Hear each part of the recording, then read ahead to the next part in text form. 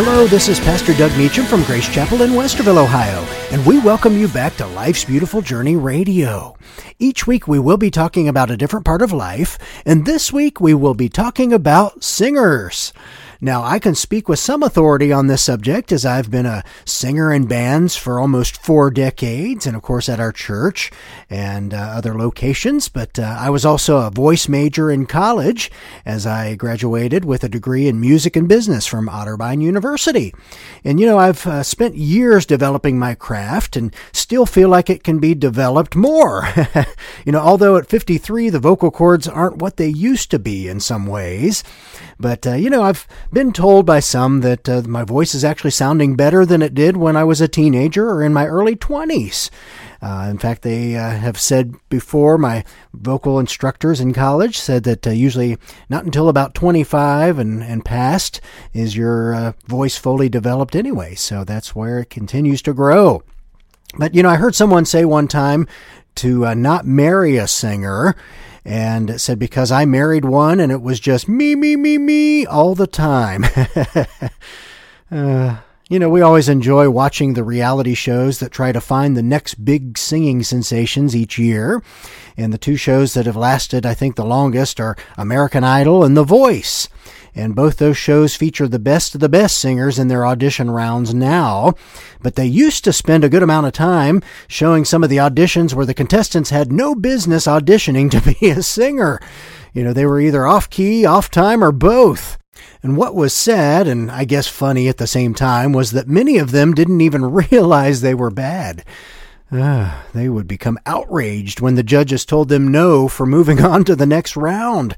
And many times that can be put on the family members, I think, who've told them over the years that they were good singers just all their life, and they really weren't. But, as a kid, I used to love listening to music. I would sit in my room and play record after record. Yes, I said record, of all styles of music.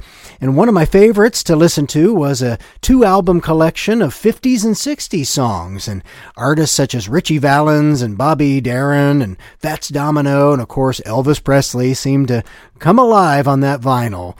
And I can think through and understand that that style probably carried into my songwriting years because many of the melodies and things that I heard back in those days came through later on in life. I also enjoyed hearing tight harmonies from singers such as the Beach Boys and others back then. A lot of those groups like that were 4-part harmony. And as a teenager and young adult, I often studied the styles of various rock singers in the 80s and early 90s. And some of the singers I worked to sound like at the time were Don Dokken from the band Dokken, Jeff Tate from Queensryche, Joe Elliott from Def Leppard, and of course Michael Sweet from Stryper. Each one had a unique style, and all of them challenged me in my own vocal range and style. As the 90s progressed into the 2000s, it seemed like singers' vocals became even more aggressive. There was more emphasis on the grit of the vocal than the melody even. And this could be heard from singers like Dave Grohl from the Foo Fighters and, of course, Gavin Rossdale from the band Bush. You could really hear that in their voice. And then in the Christian market, the same feel was coming through in bands like Third Day with Mac Powell. And, of course, Skillet's singer there, John Cooper. And, our band actually got to play some shows and festivals with both of those bands. And John Cooper was nice to share some tips on preserving your voice when singing with such grit in the tone, as we got a chance to visit it at one point. And it helped me to make sure not to push too hard when singing. And that's helped me to be able to still sing some of our band songs like I did 20 years ago, even today. Even though I spent much of my life involved in rock music, I've also loved and always loved all styles and genres of music to listen to or even sing when given the opportunity. I enjoy country music and how the singers can sound more like storytellers than ones who might belt out a melody. There are, of course, many country artists that can blow you away with their ability, but it is equally impactful to hear an artist just sing softly through a song with an acoustic guitar in hand. I really enjoy listening to the old crooners as well in the jazz genre of music. Singers like Frank Sinatra or Tony Bennett and Ella Fitzgerald take me back to an era before my time, but I love that music. Many say that I have an old soul because I love that style from the 40s and 50s where big band music was king. And it's great to hear modern artists, like Harry Connick Jr. or Michael Bublé, keeping that sound alive with nods to the standard classics as they cover those, or by writing and recording new song offerings. And I would be missing out on a couple of the strongest vocalists in the pop market over the years if I didn't mention, of course, Whitney Houston and Mariah Carey. And, of course, Whitney Houston is past, but Mariah Carey, of course, they tease that you hear her a lot as the Christmas season rolls around with her Christmas songs that she has on the radio all the time. But some of my very favorite music to listen to and to sing, of course, too, is in the Christian or gospel genres. It's especially amazing to be in a large group of people, like in a concert or conference setting or a church, and hear all of the voices singing along with the songs of worship to the Lord. What it makes me think about is about what the Bible tells us that heaven will be like when we're there before the throne of God. In fact, in Revelation 14:3, it says, "And they sang a new song before the throne and before the four living creatures and the elders."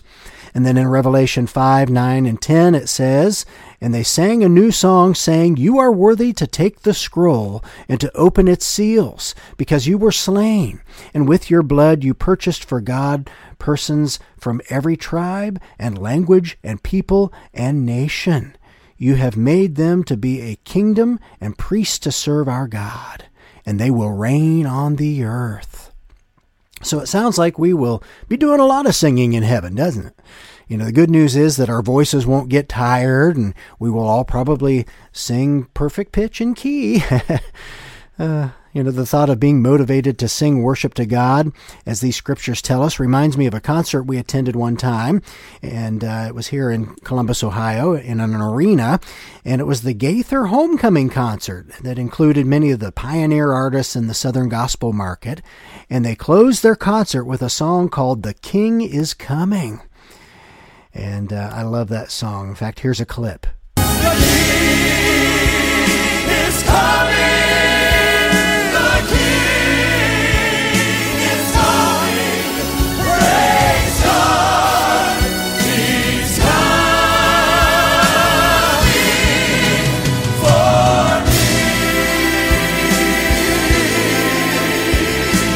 Praise God. He's coming for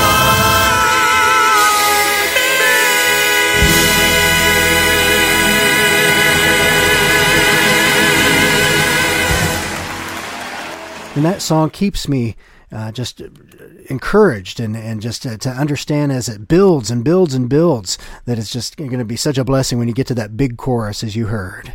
And of course it ends there where it says, "Praise God, He's coming for me." And I can honestly say that I hadn't cried that hard in my life as I did during that song, it seemed like. I hadn't, at least for a long time, other than, of course, personal tragedies and such. But and when it came to worship unto the Lord, the tears just flowed. With 20,000 people raising their hands, looking up into heaven, singing that song as you just heard, I felt like Jesus could have come for us at that moment or any moment.